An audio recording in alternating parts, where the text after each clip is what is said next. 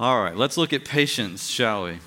Talking today about the patience of God. I've really enjoyed looking at this series of God's attributes with you. Some of the attributes we've looked at have been incommunicable ones, meaning you can't share them. Like God is all powerful, God is all knowing. We can't have that.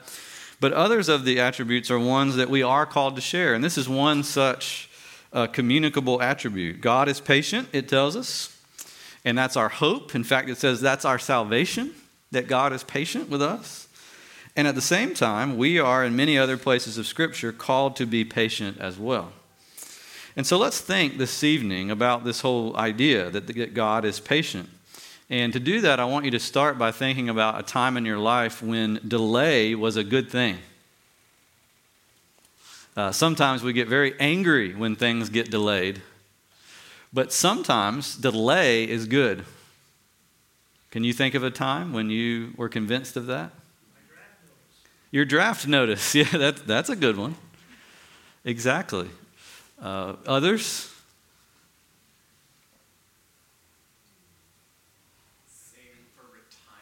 Saving for retirement. Yeah, it's better when I am. That's right. Waiting for that is a good thing. You don't want to retire now. Because you probably don't, if you're like me, you don't have enough, right?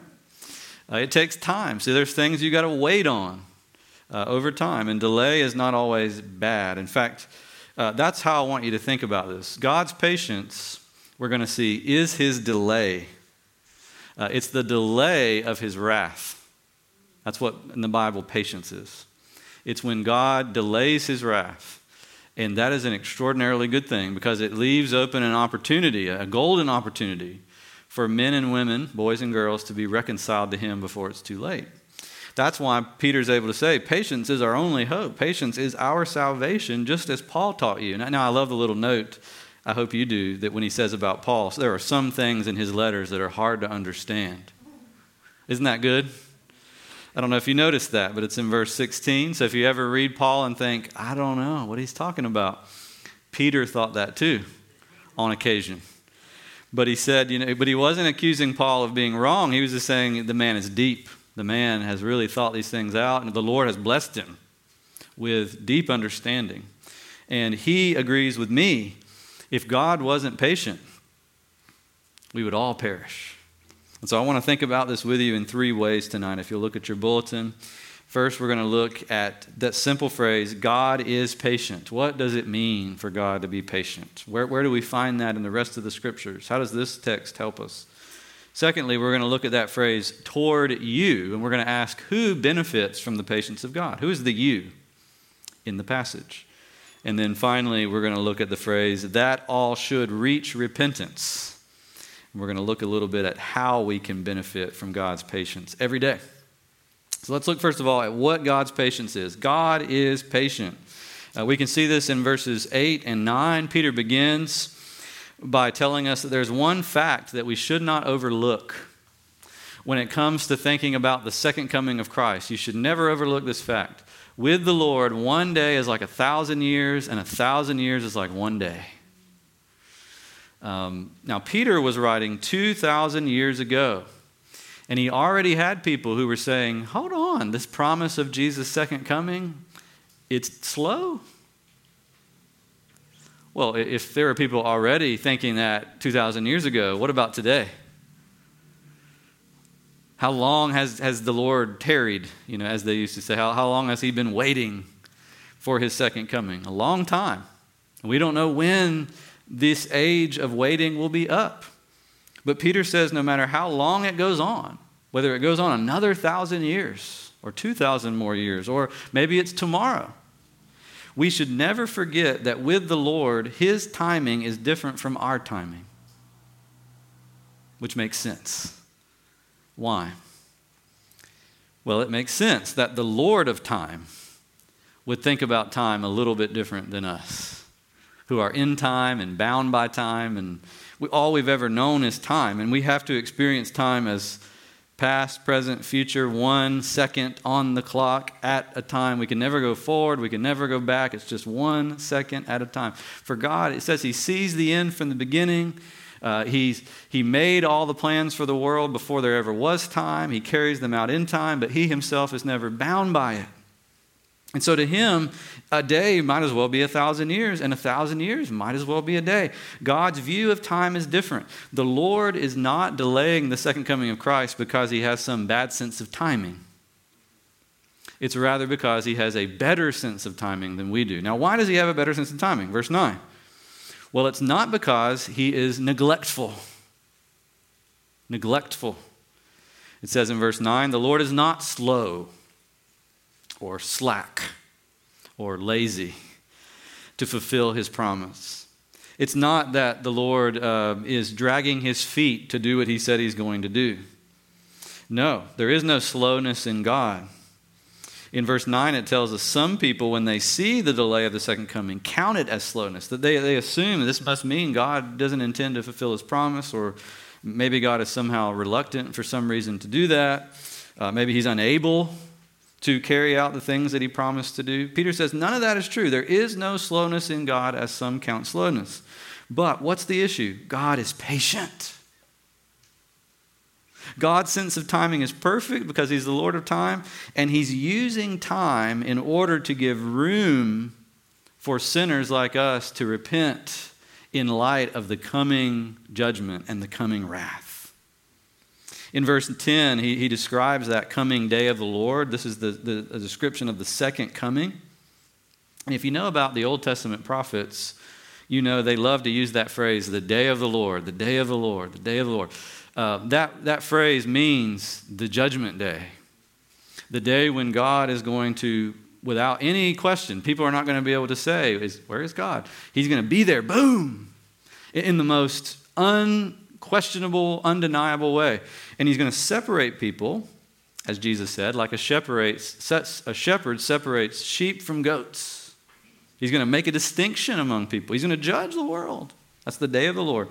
And here in verse 10, he describes that day. It'll come like a thief. How does a thief come? Dead of night? Unannounced, right? Yeah, they don't announce it. That's the key, right? They don't announce it. They don't call ahead.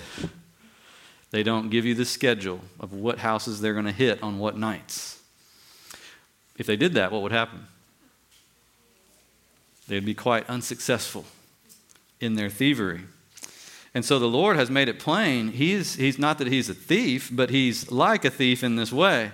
He does not announce to the human race the exact time of his judgment day, because he wants people to always think about being ready, to constantly be getting themselves ready for that time whenever it comes, and it could be next moment, next moment, next moment. Always be ready.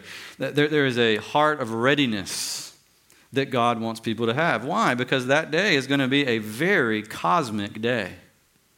The heavens will pass away with a roar, and the heavenly bodies will be burned up and dissolved in the earth, and the works done on it will be exposed, or you could also translate it, they'll be found. The works on earth will be revealed for what they really are and for what they really have always been.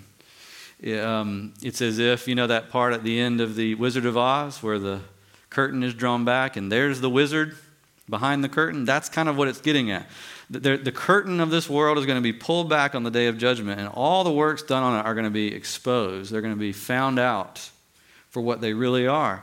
That's why God is delaying, because God wants to give room for people to be prepared for that day. It is in God's plan that when his judgment day comes, he's going to come to a people who are prepared.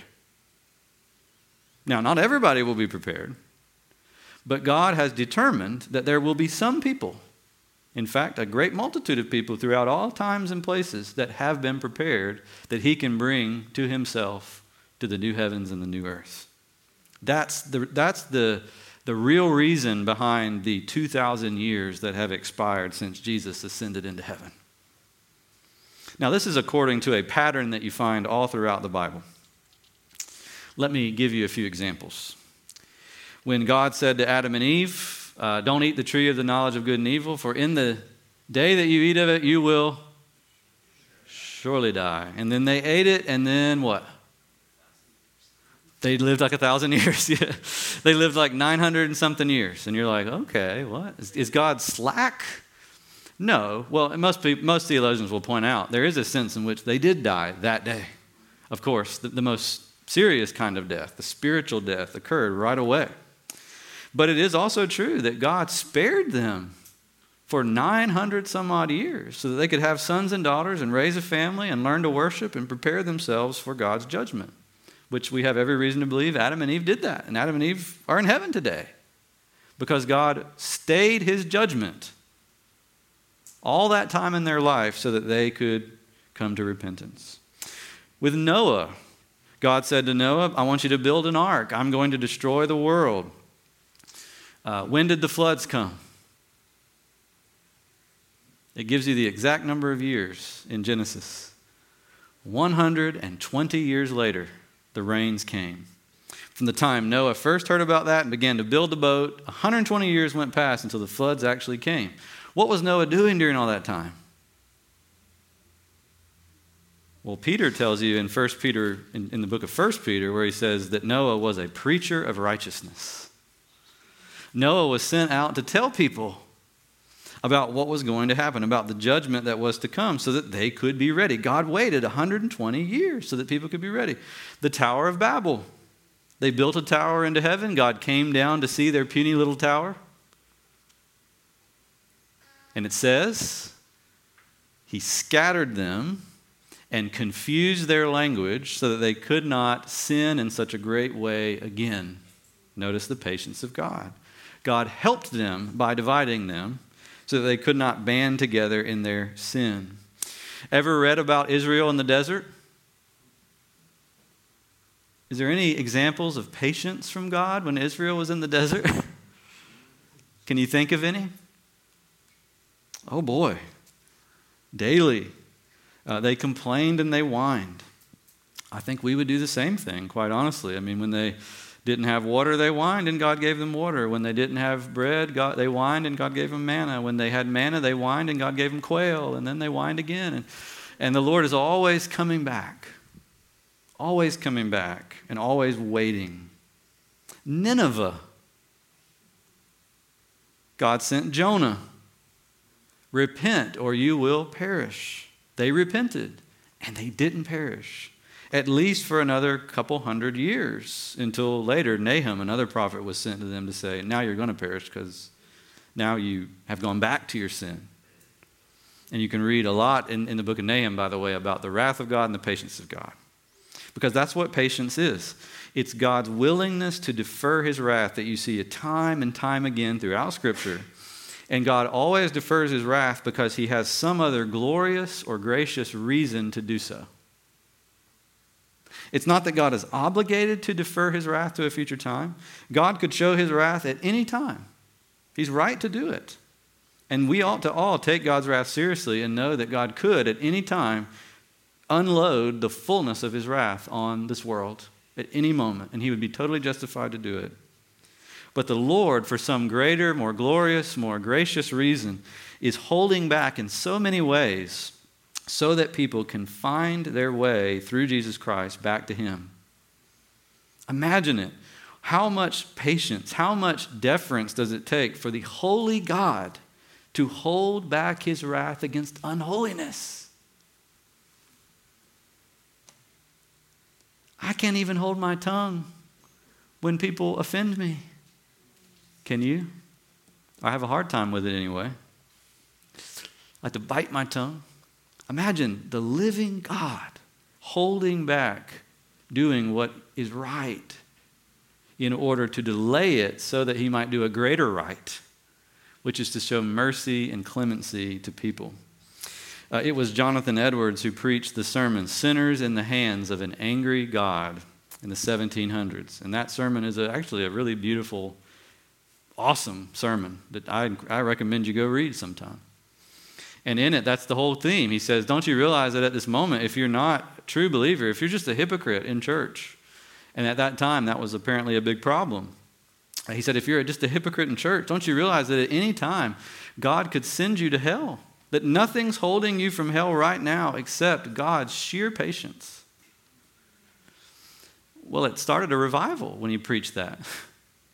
And if you go read it, I think you'll see why. And also that sermon gets a bad rap because when you go read it, if you read all the way to the end, he does a beautiful job of explaining God's forgiveness at the end to those who repent and to those who confess.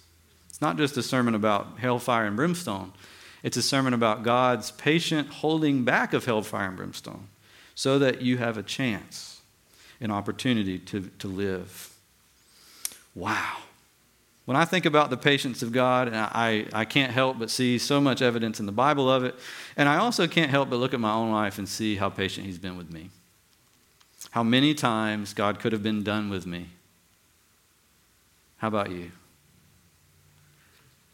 And he wasn't done with me. He kept coming back. He kept being gracious. He kept showing me the gospel. Even when I ignored it, he kept showing it to me. Wow. What a patient God. Peter says to these Christians, don't overlook this. When you're trying to wonder about why, judgment's not coming, realize the fact that God is not giving judgment yet just means he's got more people he wants to gather in. It must be he's holding back so that heaven might be fuller in the future. Isn't that beautiful?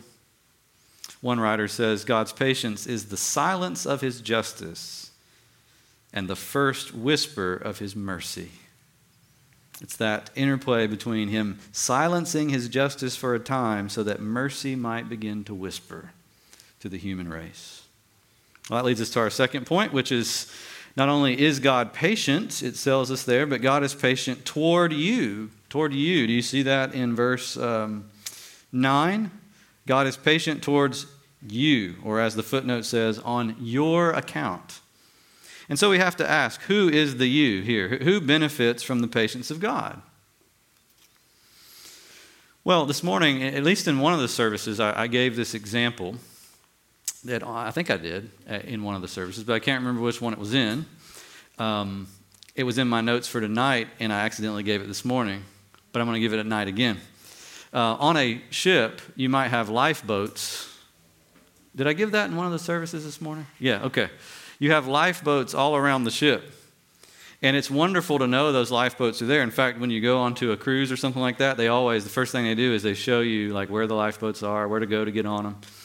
But if the thing starts going down, you have to actually get onto the lifeboat for the lifeboat to help you. In fact, the ship can have plenty of lifeboats, but anybody who stubbornly refuses to stay on the ship will not benefit from the lifeboat being there. I think everybody agrees with that logic, right? Pretty logical. Well, that's essentially what Peter is saying when he says God is patient towards you. You, meaning those whom he calls to repentance.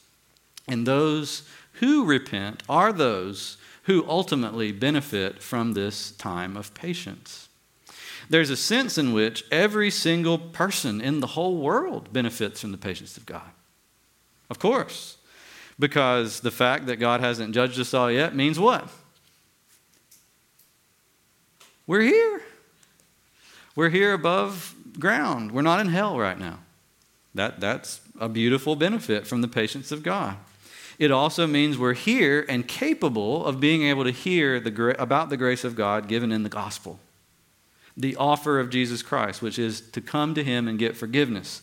To come to him and get a life change through the Holy Spirit that he's offering to give you. To every person who believes, he will give the Holy Spirit.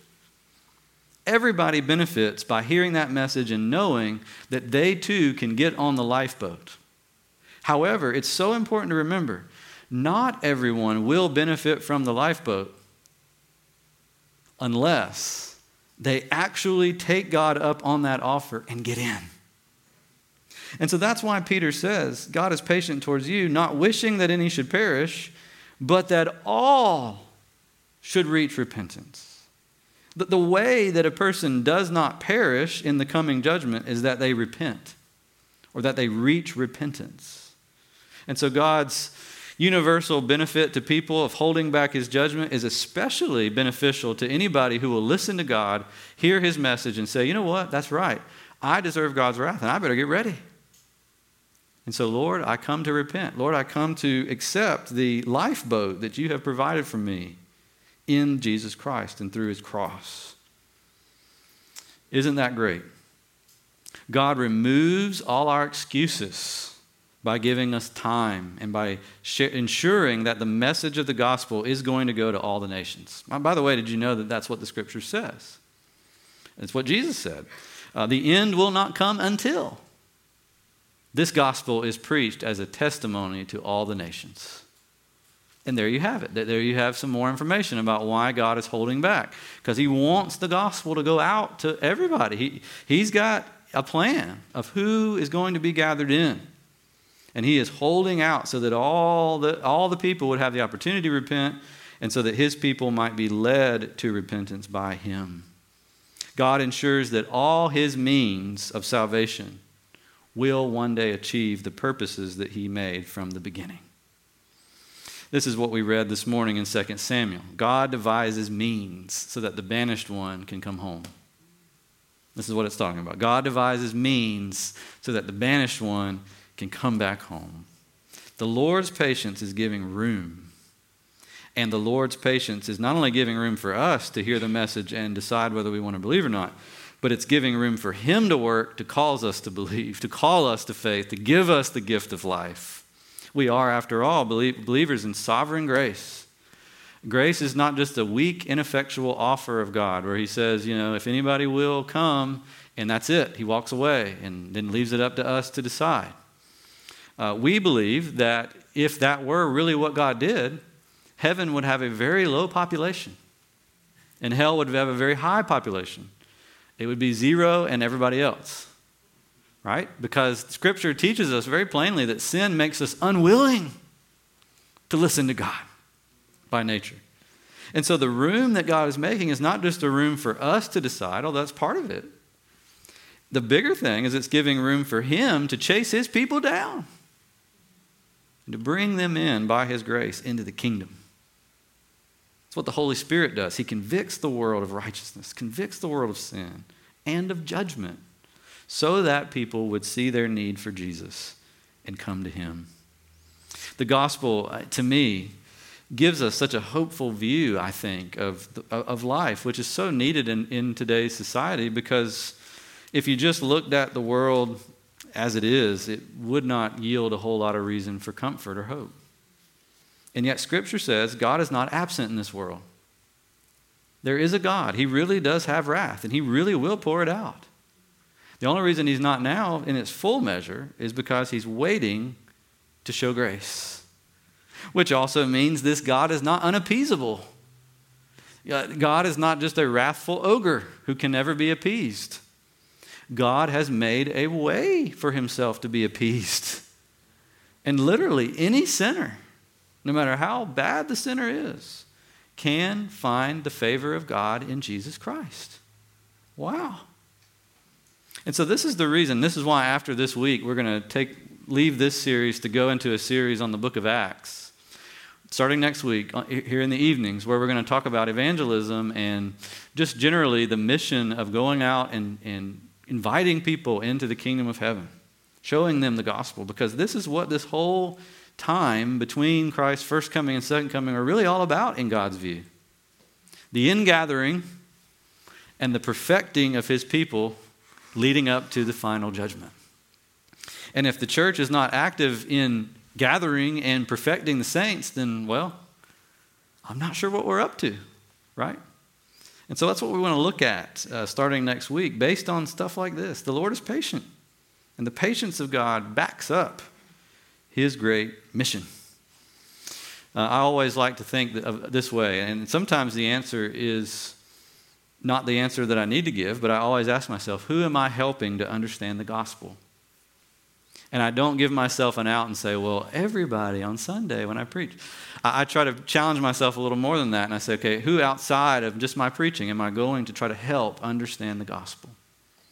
And who am I praying for that God might open their eyes? And those are some of the things I'm going to help y'all with, Lord willing, in this next series. But that leads us tonight to our very last thing about the patience of God, and that is how we can benefit from it.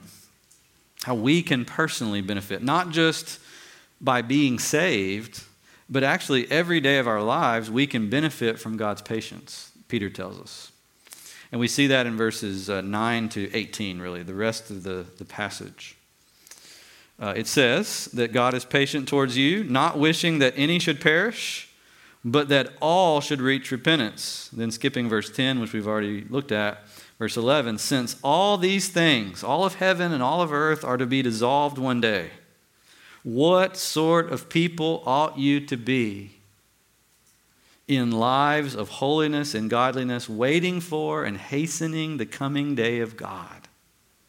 Wow. Therefore, beloved, verse 14, since you are waiting for these, be diligent to be found in him, without spot or blemish and at peace, and count the patience of our Lord as salvation.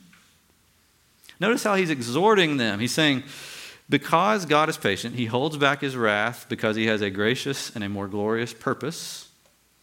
And because you are being benefited by it, by being given the opportunity to repent, and so that God can have room to work on you and in you, we ought to live different lives as a result of that, knowing that God is patient. We ought to live differently. We ought to be diligent. We ought to be waiting for and hastening even, we'll talk about that in a second, hastening the coming day of God by the way that we live our lives. Did you know that there's a disorder that causes people not to be able to recognize faces? Have you ever heard of that? When I was in psychology class in college, I learned about this, and it was actually had to read about some of the studies that they did to determine what was causing it. And there's actually a section of your brain, apparently, that deals primarily with facial recognition.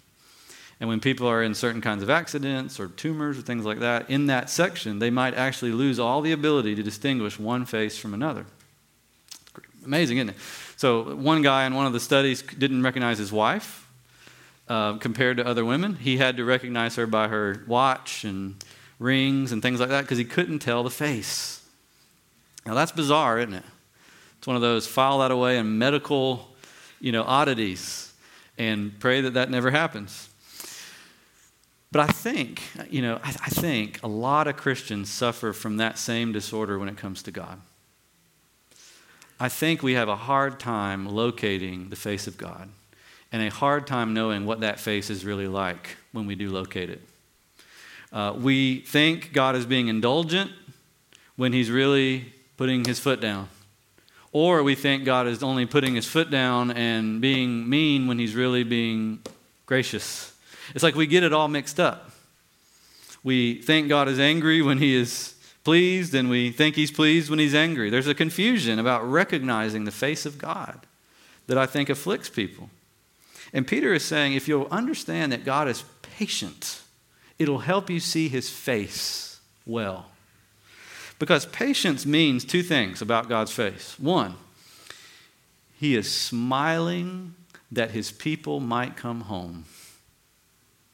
And he is smiling when his people come home. He delights in his children. That's true. It's also true about the face of God, that delight and that room that he gives us to come back home is precisely because his face is also very stern against sin. And it never wavers against sin. God can never smile at sin or blink his eye at it or close his eyes to it. He's always furious with sin. Locating that in the face of God is so helpful. To see, yes, this God that we know, there's only one God, really, and this God that we know is a God who will not tolerate sin at all. He can have no sympathy with it. He can give no quarter to it. He will not allow it to go unchecked ever. And yet, this God is holding back the wrath so that his people might receive his smile, might receive his gracious look, the look of a father to a son or a daughter. Wow. And so as a Christian, I can simultaneously believe two things. This is something Martin Luther said, which is pretty cool. I can simultaneously believe, A, I'm a sinner, and B, I'm a child of God, accepted by him and loved by him. That's what Luther said. How can that be? Well, Peter and Paul tell us. I'm a sinner. Yes. God's wrath is justly against me. Yes. Well, why is it that God doesn't frown at me? Because God has, in his patience, devised means through his Son Jesus for someone like me to come into his family and receive his fatherly love and fatherly care. I am a sinner, and yet I am by his grace justified. I'm a sinner who deserves wrath, and yet I don't get it. God spares me because God has given it to Jesus and now has given me the grace that Jesus would have deserved. A grace not only to forgive me, but a grace to keep working in me and not ever giving up on me. He's patient over the long haul, working on me, changing me through time, never throwing in the towel on me. I am a sinner and I am a son and daughter or daughter of God at the same time. God frowns at sin and he smiles at his people. Now, some people might say that's a paradox. But again, it's only a paradox if you count out something like verse 15. And if you count out something like verse 9. And if you count out something like verse 18. Let's look at them. 15. Count the patience of our Lord as salvation, just as our beloved brother Paul wrote to you. And Paul, we know what he wrote. He wrote about justification by faith, that a person is forgiven and accepted as righteous because of what Christ did for him or her, not because of their works.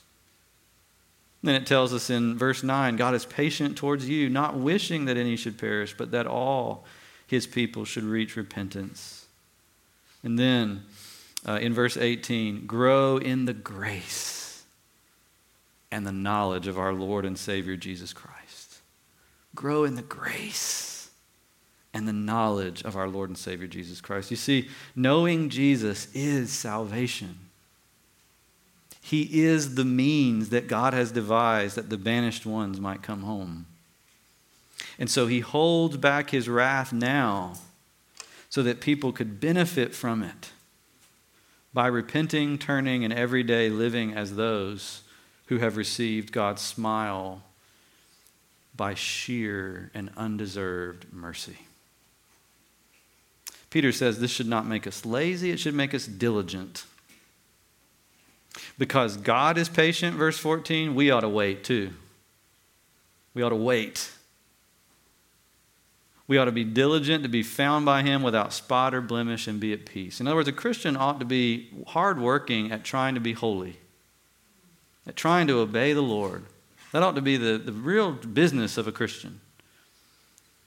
Not in order to earn your salvation, but because you've been saved by grace. That ought to be your business, to try to obey the Lord. Don't twist the gospel, he goes on to say in verse 16. There are some ignorant and unstable people who've always twisted the scriptures. And in my view, people twist it in one of two ways. They either make it legalism, which is obey to be saved and be perfect and then you can be saved. Or they twist it in the way of license, which is grace and so you can do whatever you want to do. That's what ignorant and unstable people do to the Bible. But those who are willing to be taught by God in the Bible won't do those two things. Instead, they'll say, grace. Wow, the fuel for me to work for God, the fuel for me to wait on him, the fuel for me to share my faith, the fuel for me to obey. And when I fail, which I will do, what do? Go back to grace. Go back to God and say, God, this is why I need you to be patient. And thank you that you are. Thank you that you have not done to me what my sins have deserved. Thank you that you treated Christ as my substitute so that I could live clean before you, so that I could recognize your face. It to me is a great tragedy, and I think that we get legalistic and we get loose in our thinking precisely because we don't recognize what God's true face looks like.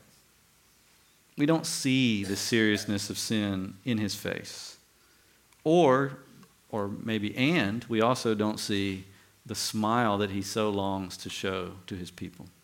if we learn how to see both at the same time, and that can be done, it can be done, there's motivation. There's motivation to diligence. There's motivation to wait. There's motivation even to do what it says, and I love this in verse 11, or 12, excuse me, hasten the coming of the day of God. Now this is a mystery. This is the last thing we want to look at. He says you should wait and hasten the coming of the day of God. What does hasten mean? Make it faster. Okay. This is interesting. Can we hasten the return of Christ? I don't know. I mean, what do you think? It sounds like we can in some way, but could it really be that God had, say God has December 21st, 2030 on his calendar? Could it be that we could do something to switch it to January 10th, 2026? No. Good answer. Yes. No. So what does it mean, hasten the coming of the day of the Lord? Well, I think he means it in a sort of figurative way. And there's a story that I would point you to in the Old Testament. Remember Jacob wanted to marry Rachel? Remember this? And instead of Rachel, Laban gave him Leah. And, nothing against Leah, but he wasn't wanting to marry Leah. And so he ended up with both Leah and Rachel. And it said he had to work for the one 7 years, and then he had to work again for Rachel another 7 years. And then it gives this phrase, but they seemed to him to be but a day, because of how much he loved Rachel. That's what I think this means. The hastening is not a literal, we're going to make Jesus come back before he's ready to come back, or before God has planned for him to come back. I think what this means is if we learn how to live lives of holiness and godliness and diligence, and we wait on the Lord, and we see his face, and we appreciate his patience, it will make the intervening time, no matter how long it is, seem like nothing. We will taste a little bit of what God experiences with time, where it says a day is 1,000 years and 1,000 years is a day. And sometimes Christians need to hear that message, because it isn't always true that living the Christian life is pleasant or easy. I think everybody agrees with that, right? And Christians are sometimes made to wait on things that the Lord is doing for a very long time in their lives. Sometimes it's good to know that there's a way of life that God is calling us to and he's equipping us for that won't make that process speed up, but it will make it seem to speed up. It'll make it tolerable. It might even make it fruitful and beneficial in our lives. Think about the people Peter was writing to. It told us in chapter 1 of 2 Peter that he was writing to the Christians who have obtained a faith of equal standing with ours. And then it goes on to say that you are facing many persecutions and many abuses from people. Chapter 2 kind of goes through all the ways that people are trying to take advantage of them as Christians, even people from within the church that are mistreating them. It makes for good reading in chapter 2, very helpful reading. Well, these are people who, for them, waiting on Jesus to come back was no theoretical thing. It was like, how long is this going to last? How long am I going to have to bear with this difficulty of this life with Jesus here on earth? And Peter's saying, well, you know what? If you'll give yourself to holiness and godliness and make that your chief business in view of God's patience, you'll hasten it. And you'll be able to say like Jacob, I served 7 years, then another 7 for Rachel, but it was like a day. I hope we say that when we see Jesus. All that stuff that we experienced on earth, in the experience, it was terrible. But it's like nothing to me now because I see him face to face.